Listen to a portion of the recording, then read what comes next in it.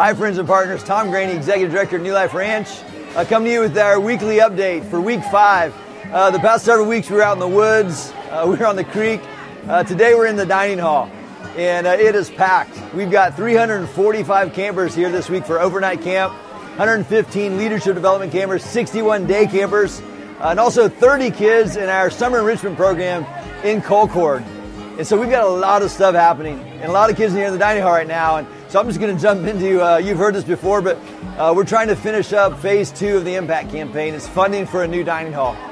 We right now have a $750,000 matching grant from the Maybe Foundation.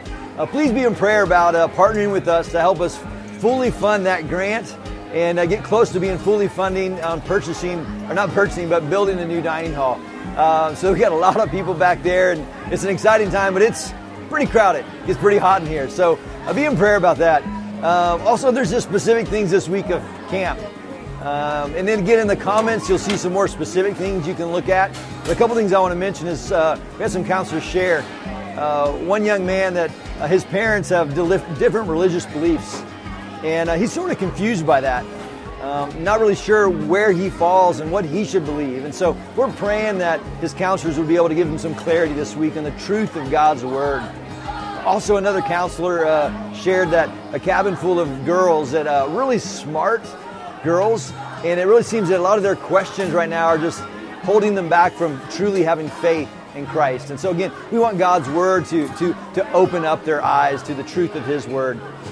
Another cabin just talking about a group of just really difficult young men that are kind of too cool right now, is how it seems, and they aren't really opening up. And we just want the Holy Spirit just to invade their heart and bring them to a place of repentance and relationship with Jesus. So please be in prayer about those things. And again, there's a lot of other things listed below that you can check on specifics. We thank you and appreciate you for praying for camp each and every week. One last thing to mention is, from a funding standpoint, is we're continuing to share, and we have a need for $1.5 million. We have this tremendous opportunity of acquiring another camp facility. We've had a gift of $3 million and $2 million already. A family has committed $3.5 million towards this purchase if we can raise the last $1.5 million. So would love to talk to you about that opportunity. Or Tim or Scott in our development department would love to talk to you about that opportunity. So please be in prayer about that.